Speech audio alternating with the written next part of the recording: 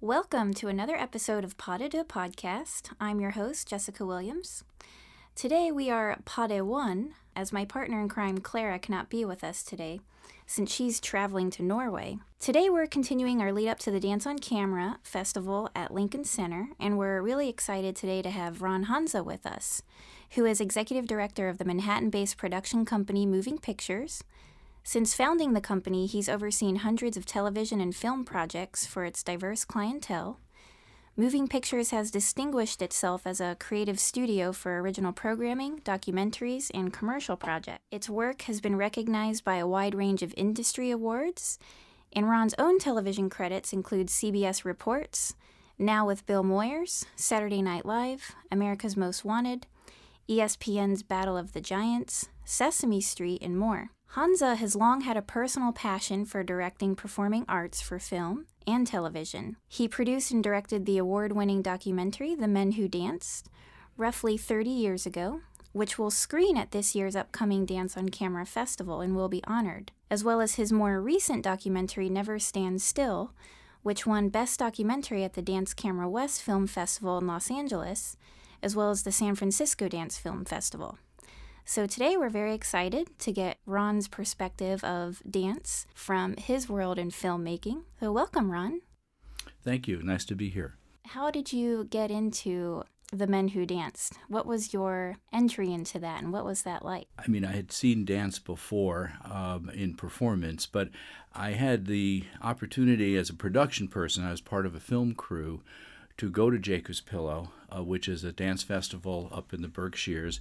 And it was my first time going there, and I went there on an assignment for actually the United States Information Agency. This is a government agency that used to make cultural films that they would export to overseas. And we went there to do a story on a choreographer, Lar Lubavitch.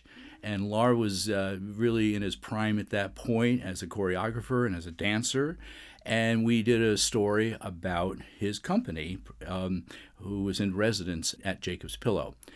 And that was my first real acknowledgement that there was this place called Jacob's Pillow and this festival about dance. And I was just blown away by just the complete immersion that dance, embodied at this festival. I don't come to this as a dancer. I truly come as a filmmaker and as a person who is very interested in arts and in the history of arts. So I got intrigued by just the whole exposure and interest in this, and I learned while I was up there, Jacob's Pillow was about to celebrate the next season, their 50th anniversary. I believe it was 1981 when I went up for this first assignment, and then it was 82 that the 50th anniversary was held. And I pitched at the time, there was a executive director of the Pillow was a woman named Liz Thompson, a really wonderful woman. And I said, Liz, wouldn't it be really great if we could come back and make a film about the 50th anniversary?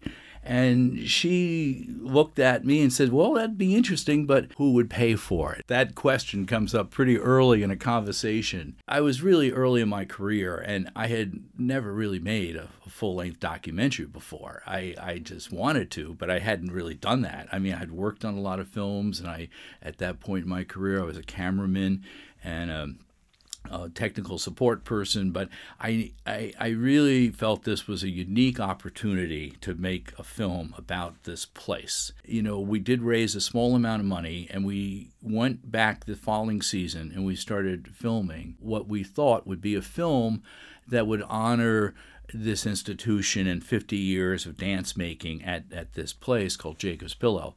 But it evolved, and how it evolved was really unique. As I studied and learned more about the history of this place, the founding of Jacob's Pillow was really kind of concurrent with the establishing of a dance company that a gentleman, Ted Shawn was a founder of Jacob's Pillow, but also was a choreographer and dancer by his own right, had a huge career in the turn of the century, starting in the early 1900s, and now we're in Jacob's Pillow around 1930s, and he basically went up there to get out of Manhattan and start something very new in his interest. And his interest was to establish the credibility of men in dance. And he actually, through a little bit of time, it took him a little time to get the various dancers, but he actually put together the first all-male dance company in the United States. And this company he choreographed to. It was obviously very masculine, kind of work-related, labor-related, kind of man's activity that he was interested in expressing in the choreography. To get back to this 50th anniversary film, in the course of filming, about midway into the summer, there's a very important person involved in this, Norton Owen, who's today the director of preservation at Jacob's Pillow. Norton had invited the original men dancers, who are now all in their probably late 70s, early 80s, to come back for a reunion. And most of these men had not been back since they performed and danced there in the 30s. So we had no idea who was, if they were all even coming back, or if they were alive, or if they were going to respond to this invitation. And as it turned out, of the original, I believe, 9 men dancers, 8 of them came that summer. That's amazing. And it was amazing. Yeah. And suddenly my film, which I thought was going to be kind of a bigger scope film about the institution and about dance in general, became, wow, there's an opportunity to interview these 8 original men dancers, and not only their experience dancing at that point in time in their lives and in the early 30s, but also the beginnings of what was Jacob's Pillow. And these dancers, these men, who were really all in their early 20s, some came out of Springfield College, where Shawn was doing some teaching. And what's interesting is he employed athletes. Most of these, there was no dance training, formal dance training at that, certainly for men at this point in time. And certainly we're talking about modern versus ballet. I mean, there certainly was ballet training for men, but even that was a bit obscure relative to access. He basically put together a bunch of athletes. And he found these guys, some were track stars, some were gymnasts, some were basketball players.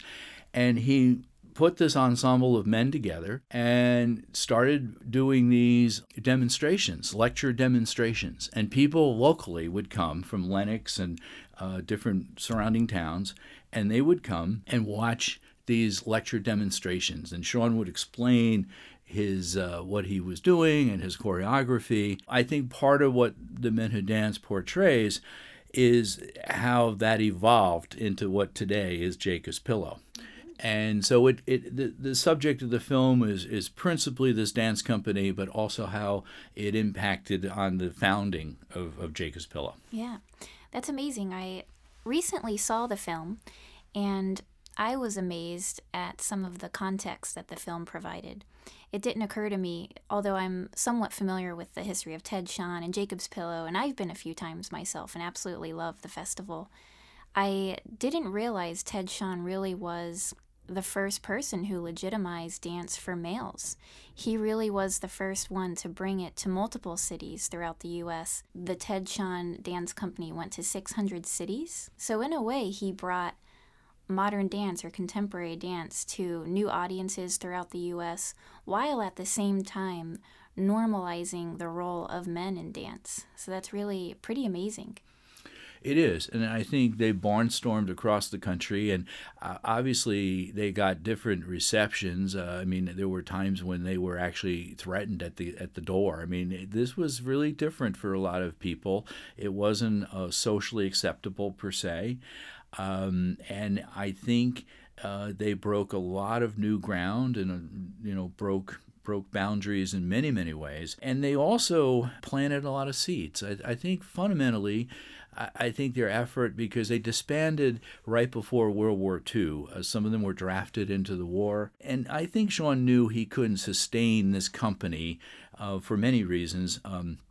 Maybe part of it was an artistic interest to move on to other things, but he had really, really championed this kind of elevating the role of men in dance. I don't think he was the only person participating in this interest, but he certainly was one of the pioneers of that. I just think they planted seeds for so many people that got to see them or had some exposure to this that had never seen anything like this before.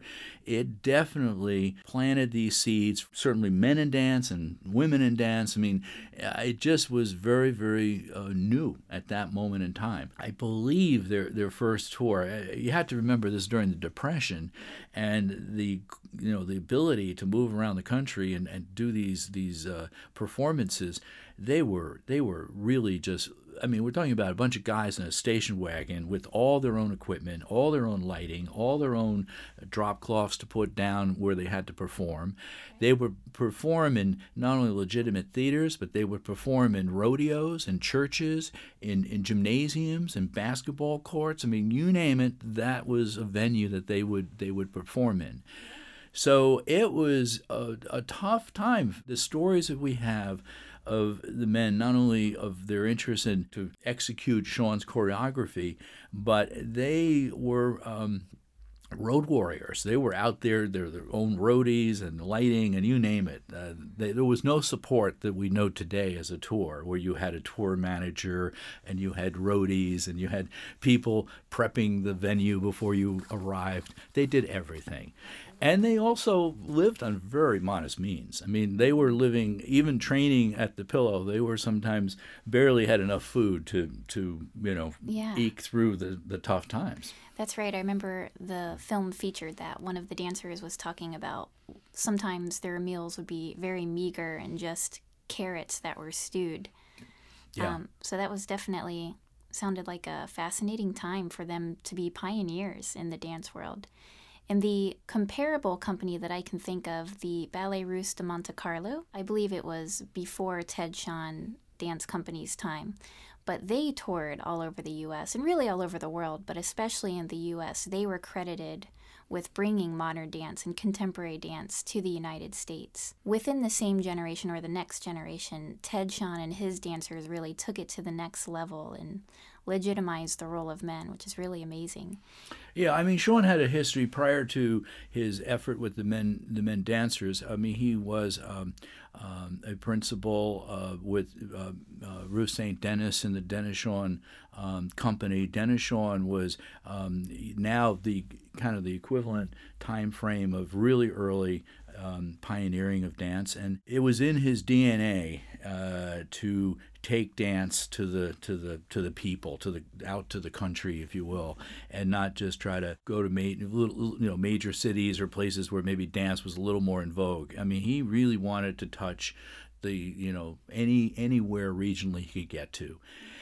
And I think from his Dennis Shawn days of touring the world, Dennis Shawn as a company, which my film touches upon, early training of people like Martha Graham and Doris Humphrey were all trained by Dennis Shawn techniques.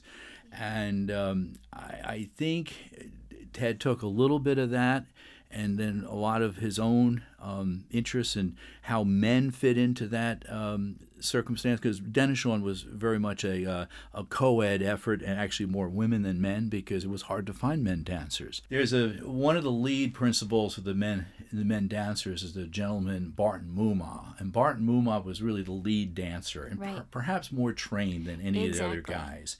And part of that training was that he, as a young man, left wherever he lived in Florida and traveled to New York to find Ruth and Ted and trained at Dennis Shawn. So he was one of the few dancers of the men dancers that had, I would call, formal training. The rest of them were athletes and were guys who were just kind of put together and learned to move. But Barton in the film says something I think very unique. He says, we individually weren't that good. Talented-wise or training, we really weren't great dancers. But the ensemble of dancers, when they put the whole, choreographed energy of all these men on stage, it became something else. It became something very theatrical and something no one has seen before. Yeah. So you speak very well about the film and you have the history down really well. So I imagine as a documentary filmmaker, you have to be so intimate with the material that you become an authority on the material, as you sound like you are today.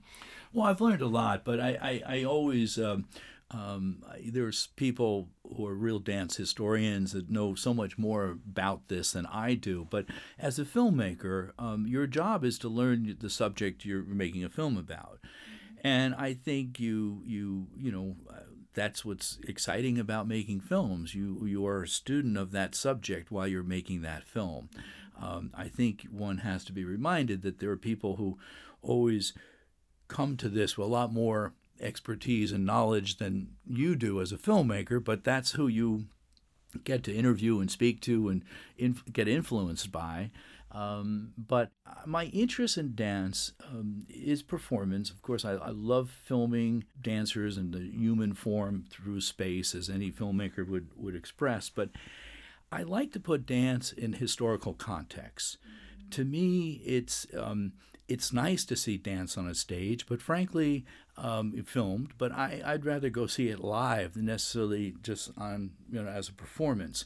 So for me, a real interesting, any documentary filmmaker will tell you it's the context, or putting what you're speaking about in some kind of point of view or some perspective that gives it context to the time and the effort and what the creative thrust was. So that's what really I was interested in. That's great. And it's interesting, you said that you started off with this idea that you would make the documentary about the history of Jacob's Pillow, which is so full of amazing history.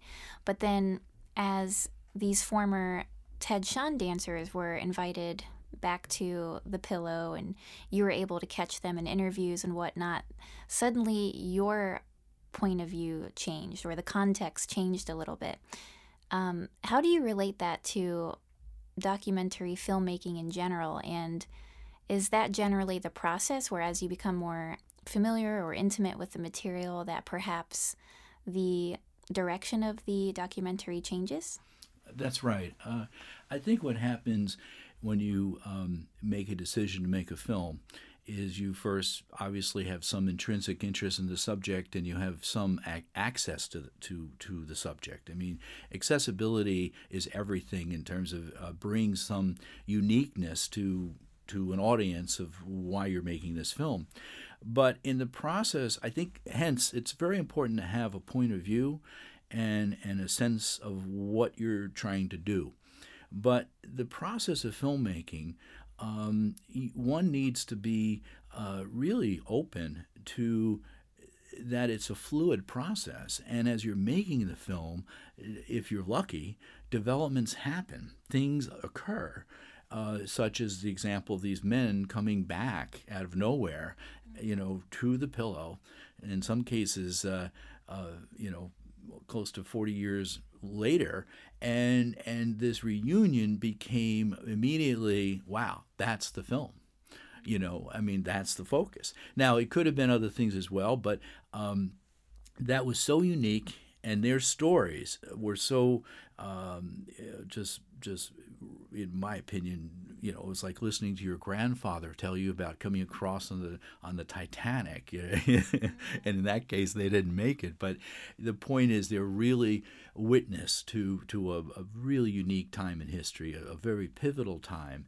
And so to get back to that, I think a filmmaker needs to be open to, even though you have a point of view and a sensibility of what you're doing and why you're making it, if you're lucky, your subject will start moving and opening up, and your ability to reframe and rethink how you want to work with that subject is something you have to constantly be thinking about. So what was it like coming back to Jacob's Pillow roughly 25 years later to make the film Never Stand Still? Well, it's a really good question, because I never lost my interest in dance, but I moved on. My career, fortunately, I was very able. I started my own company back in maybe late 80s, and I spent a lot of time working on what I'd call other documentaries, but also television shows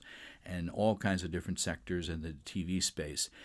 And it was it still continues to be what I do today. Although I continue working in the arts and making performance work and dance work, I pay the rent by making commercial work. And I say commercial work, things that are seen on television or cable or even corporate work. We've done a whole variety of high-end corporate communications work. So what I'm trying to say is I kind of got predisposed in making a living and producing and learning and getting my craft. I mean, the other opportunity was I was working with more and more talented people around me, and I was able to learn more. So the point is, I kind of left the dance scene. I shot a couple things for Lincoln Center Dance Collection, and I was involved a little bit, but I really was not active in the dance space. And then, oddly enough, I mean, there's some symmetry here. The Pillow was about to celebrate their 75th anniversary. And I went back and I said to the powers to be, I said, I really never felt I made that film I really wanted to make about this bigger story of Jacob's Pillow's unique position in the dance world. And I would very much like to make this film. And at this moment in time, Ella Bath was the executive director of the Pillow. And she harbored the same interest. She said, no one's made a really definitive film about Jacob's Pillow and its history. But more than that, we didn't want to make a film that put the Pillow into kind of a museum setting. Like this is like this place, and it used to be this, and it still today is an avant-garde, vanguard, where dance really is happening, and and the other unique thing about those that don't know much about Jacob's Pillow, they program every type of dance imaginable. So we're not just talking about modern, but ballet and extremely progressive forms of dance in terms of very avant-garde stuff or rap there's no movement that's not celebrated up there. So it's a very vibrant dance community. Very. So now the 75th is coming up, and I make, again, an effort to raise some money to make this film, which we were able to do, not in one complete, initial run, but over time we raised money incrementally. And we went up for that film, Never Stand Still, was released in 2013, and we actually started shooting that around 2006. And I actually shot that film over 2 seasons because I had at that point an opinion of what dance companies I wanted to film to represent this place called Jacob's Pillow. So I almost envisioned the film as a season, but the companies that I wanted to represent these different genres of dance weren't all up there in one season. So it took me 2 seasons to handpick the choreographers and dancers I wanted to have in the film. Very nice. Which included people like Mark Morris and Merce Cunningham and Suzanne Farrow, and just so many amazing people that allowed us to work with them and film them. And so anyway, that's how Never Stand Still evolved. And it is a bigger scope film. It's a longer film. It's a full-length feature film. And it was really a window, again, into this unique festival. Yeah. I actually saw the film when it opened in New York City. And I remember just feeling really emotional towards the end. It was just such a great celebration of the festival, but it ended up being a celebration of the history of dance in America at the same time. So it was just really well made, and I commend you and applaud the work that you put into it. Oh, thank you. It really shows that you do have this interest in dance in a historical context, and I think that is so important for a dance documentary. And as you were working with these different artists and whatnot, were there any pieces of history or additional information that you learned along the way that you were able to sort of inflect in the film? Well, I mean, the larger theme in Never Stand Still, I think, is this community. And that's really what I'm really interested in. I'm interested in filming communities. And the Pillow is really a community of dancers for, in a very unique dance world. And yet, as I said earlier, they celebrate all kinds of movement. It's not looking at one type of dance. And I think one of the themes that comes out of the film Never Stand Still is that all movement, any kind of movement, should be celebrated. Absolutely. And should be looked at as something valuable and worth taking a look at or being exposed to in some way. And I think what I learned from so many different choreographers is, first of all, the dance life and the dance world. I mean, dancers have a really hard life. I mean, it's physically demanding. They only have so many years in their career to really be at their peak performance level. The training is amazing. I mean, how much time and effort goes into training. But what I always like to say, because I've done a lot of sports. I mean, in my other life or career of doing TV work, I've done a lot of sport related work, and I've interviewed a lot of sports people, whatever. And athletes, I mean, dancers are athletes. But the difference, and I'm being a bit broad here because I'm not trying to say all football players or hockey players aren't smart, but dancers are really smart people, and they're really articulate about their craft and their art. So as a filmmaker, to interview a dancer, or in particular a choreographer, is so much more insightful than speaking to a hockey player. I can just imagine. So that's part of the attraction. Yeah. And the dance community is very welcoming. I have a quick story. I mean, this goes way back to my early days of the beginnings of of working in video. But we were, I was still in college at this time, but we were involved in the very early days of getting the first video equipment that was accessible to independent filmmakers, and these were they were referred to, Sony made them. They're called Sony Portapack, and it was really a portable video camera and recorder. I mean, this thing weighed like 35 pounds and the camera weighed about 19 pounds. So it was anything but portable, but it was portable because it ran on batteries.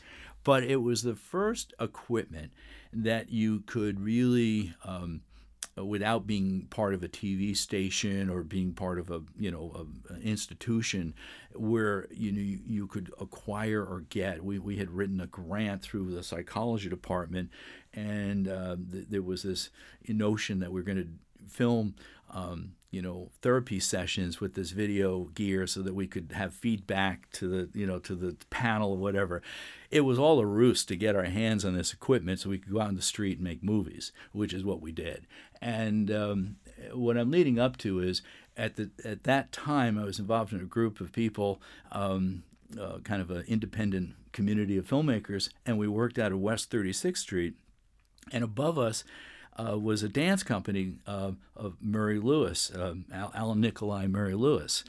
And that was my first exposure to dance, because when they learned that we had this equipment, they would invite us up to their dance space, and we would film the dancers, and they were just blown away that they could record a dance sequence and then play it back, and the dancers could see it immediately. And I know in this day and age that sounds like, wow, we do that every day. Yeah. But in that moment in time, that was very special. So a lot of what I learned early on about dance was Alan Nikolai and Mary Lewis telling me how to shoot dance. And to this day, that's great. I think about some of the things they shared with me about movement and negative space and positive space. And, to get to the point, one of the things I remember Murray Lewis saying to me, he said, if you shoot a dancer, you always have to shoot their knees, because if you not just close up their knees, but if you follow their knees, you will always know where the dancer is going, because they can't go anywhere without their knees. And in terms of pivot and where they're, when you photograph something, you want to kind of have a sense of where it's going, not where it is, because it's the next thing that you had to prepare for. Once you have a great frame, great, but where are they going? Right. Anticipation. And Murray was really good about, isolating parts of the body and describing that as really the place that you, as a filmmaker, had to look at as a joint to have a sense of where things were moving. Yeah. So many things are coming full circle for you. The Men Who Danced is going to be premiered or shown again at the Dance on Camera Festival. And next week, Alan Nikolai, the company, is doing a retrospective at the Joyce, which I'm planning to see. So I'm excited to see that. Yeah, I hope to attend as well, and it will be really interesting to see that. They were, again, terrific in so many ways. I mean, Alan Nikolai was theatrically brilliant. I mean, he brought a lot of unique sets and just the multimedia kind of early stuff into the modern dance. So it should be really, really interesting to see. So do you have any advice for filmmakers today to raise money for their projects? Because you said that you had to raise some money for the Never Stand Still documentary. What is it like fundraising for documentaries in general, and is it any different for dance documentaries? Well, it's challenging, and I think there's no direct answer to this, because I think every film has its own opportunities and its own challenges. I think dance films in particular are very difficult to fundraise around, because there's not a huge distribution or outlet to many of them. I've raised a fair amount of money in terms of supporting these films, but we've always, as a company, we've done a huge amount of heavy lifting and supporting them where financially we would be value added to the whole process. I.e., if we raised $10, we turned it into $50, because we would put our own sweat equity back into the film. So I would say to anyone, if you think this is a profit center, I would look elsewhere. Definitely. But if you really love making performance films, the first and foremost thing, and again, access is really important. If you have an opportunity and access to something, if you can figure out any way to at least shoot it, even if you don't have the edit budget, you're not sure where it's going to go or how it's going to evolve, just get that first layer of filming or whatever it is the project can provide. Do it. Just take a leap of faith and do it. Because to this day, if the Men of Dance had not been shot, if we had not interviewed these 8 men coming back and their experiences of all this effort they made back in the 30s, it wouldn't exist. It just wouldn't be there. So I just think you got to take a little leap of faith. And then getting back to the opportunities for fundraising, principally everything I've ever done is making a trailer, shooting enough where it can represent not just a pitch or a written document, but really film enough to give an investor some insight, some point of view that you bring to it that makes this something special. And by making a trailer, like anything else, it represents the potential of what you're doing. And then you incrementally raise money against that. That sounds like sound advice. Just do it. It's not always that easy, but yeah. I do think it's important to do. I envy filmmakers today in general, or students today in filmmaking, because, when I was coming up, access, even the example of that Porta-Pack equipment, there wasn't a lot of equipment available. The access to get real professional, high-quality video equipment was there was a barrier to entry. You had to have some access or be involved in a college program or university program or work for NBC or CBS or whatever. It wasn't like out there. And today, the ability to acquire equipment or get a fairly good camera at a modest price and go out there and start filming is much more accessible than it was when I was coming up. I mean, I would spend my early part of my career, I worked on sets, I worked on anything I could get my hands near the equipment or near cameras or lighting or whatever, because that's how you learned, that's how you got trained. And I was very fortunate early on to work with a lot of talented people, people who really taught kind of an apprenticeship of filmmaking. That's great. Initially, you had a mentor?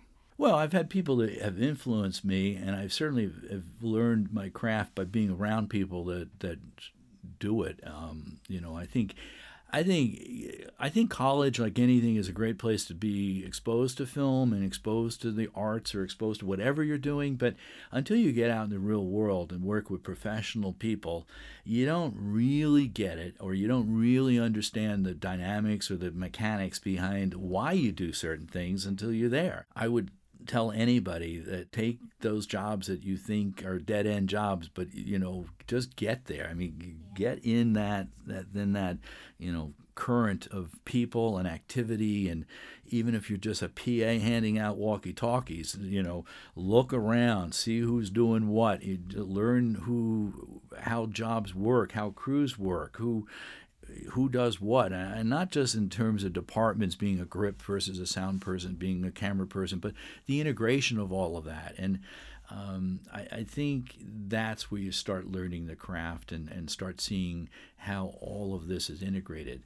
I also think that as much as production is crucial, because without production you don't have the starting point of making a film, but post-production, I'm not an editor by trade, but I've spent most of my career in edit rooms working with editors, and I have a huge gratitude towards a really good editor. And I consider myself an editor, not technically because I'm not the guy at the edit system pushing the buttons, but I'm always involved working very, very closely with editors. And it's also wonderful to have another viewpoint in the room, another person who sees things slightly differently. And most importantly, editors generally aren't on location with you. They don't see the footage the same way you do, because they didn't spend the 5 hours that day to get that particular shot. Right. So they can look at it and say, ain't that good. So we don't need that. Yeah. And you're, so attached to that effort and the shot that had to be in the movie.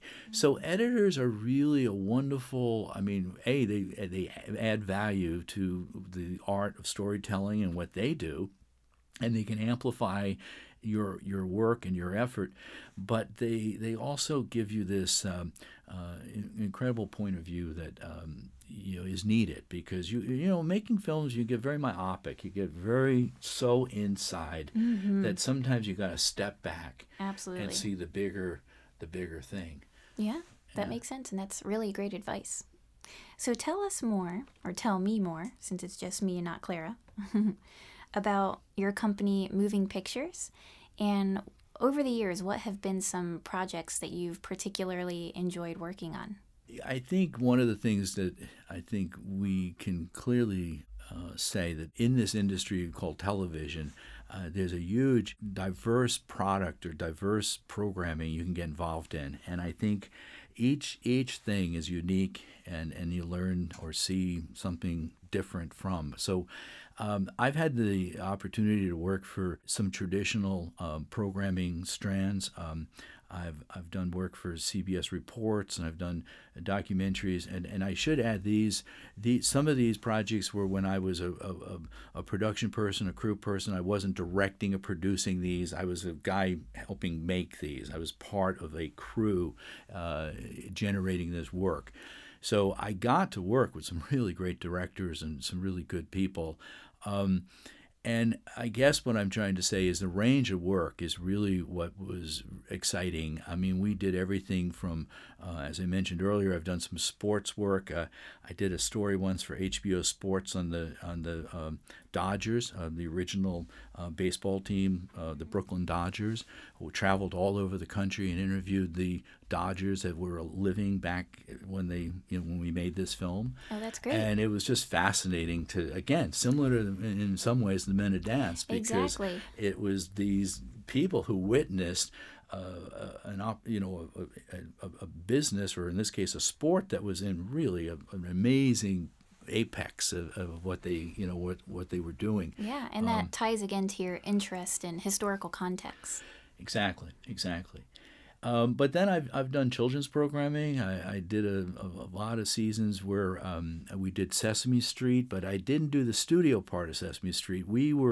I was hired at the time to my company to shoot a lot of the location stuff for Sesame Street. So we would shoot Big Bird Goes to Camp or Big Bird Goes to Russia or whatever. So most of my background, which takes me back to documentaries, is shooting in the field. I mean, I certainly have shot in the studio as well, but what I really know well is shooting on location, in locations all over the world. I also did a lot of music, going back to performing arts. The thing that I really did a great deal of is music, performance work and music work. So, I mean, in 1980, I was in London shooting Pink Floyd for European television. Oh, great. I shot Springsteen in the early days for Columbia Records. I've done a lot of work with, a lot of different artists, a lot of different musicians. Dave Matthews was a band for RCA Records. We did a couple of years of work with consistently. So I've done a lot of multi-camera coverage of live performance work, where I directed, anywhere from 10 to 12 to 15 cameras of an event, of a performance. And I still do that kind of work. I still enjoy that type of work. I don't do as much music and rock and roll as I used to, and I regret that. But it's just, it's what happens, I guess. So what is it like starting your own production company, and what have been some challenges and some joys along the way with that? Well, I think the challenge of running any business is you start realizing it's a business, and you start realizing that you're involved in not only the process of, I came to this as a person who wanted to make films, or wanted to at least, be active in the production and post-production work. When you make a decision to then start your own business, you then take on all the other responsibilities and challenges of running a business, hiring people, paying people, maintaining all kinds of compliance. If you want to learn about the challenges of running a small business in Manhattan, anyone who's done it will tell you there are enormous challenges with compliance between everything from taxation to sales certificates to how you get equipment to insurances to on and on and on. So I actually experienced about 7-8 years ago. I was really aware that the very reason I came into the business, I was so preoccupied running the company and making sure we were maintaining our overhead and executing the work that we were involved in. I was starting to move away from the creative day-to-day, because I was managing, I was producing, I was all interesting things. But I made a clear decision about 8 years ago where I wanted to go back to the roots of why I got into this industry. And I shifted. I frankly downsized my company a little bit. I got my overhead a little more manageable, because at one point we were doing very well, but we were spending as much money as we could make, and it seemed like you were just, in the hamster cage a bit. Right. So these days, we still have Moving Pictures is still active. We work with a tremendous amount of freelancers and people that we've worked with through the years, through the decades. But we have less people on staff. We have less edit rooms that we used to have. The technology has shifted, how we work. I just finished a show where three-quarters of what I did was on Skype, working with 3 designers from 3 different places in the country. And we were all able to integrate that effort virtually. So that's different. That's, back in the day, you used to have all 3 of those people in your space, at their workstations, overseeing all that. And really talented people want to work how they work. They want to work in their studio or in their space, or they don't want to commute, or they don't want to travel, or whatever it is. So again, the technology we have today allows us to really formulate new ways to approach the work. Absolutely. And the collaboration can be very creative and very freeing. So that's exciting. Yeah, definitely. Yeah. So we were happy to see that one of your TV credits was Saturday Night Live. What was the work that you did with them, and what was that like?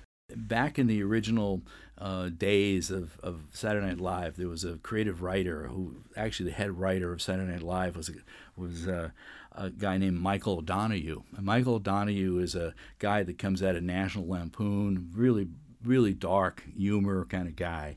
But Michael was brilliant, and he was given a budget by NBC to make his own little movie, and it was called Mr. Mike's Mondo Video.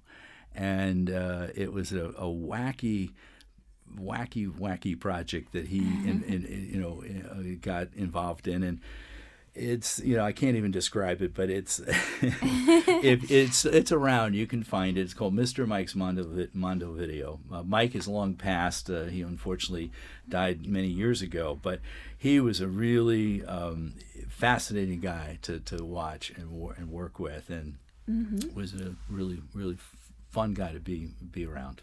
How did you feel when you were contacted by Dance on Camera Festival that they were going to be showing your documentary from 30 years ago about Ted, Shawn, the men who danced? What are you looking forward to in the Dance on Camera Festival, and what did that feel like when they contacted you about it?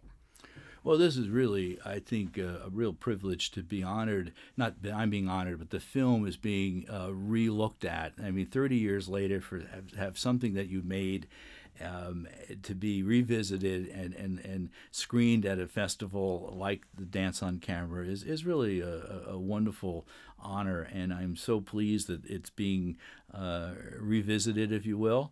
And I think it says more about the film than it does certainly about me. I'm just really excited that, again, a document that was made so long ago still has validity or interest to be screened and looked at. I mean, there's so many things I have made through the years that I would never want to watch again. The fact that this had some staying power, that it had enough soul, just underpinning to be viewed 30 years later, and if the story is there, if the narrative and again the access to a subject is there, and you can bring it to an audience with a point of view, production value really takes second place. What do you have in store for future goals, or are there any future projects that you're looking forward to?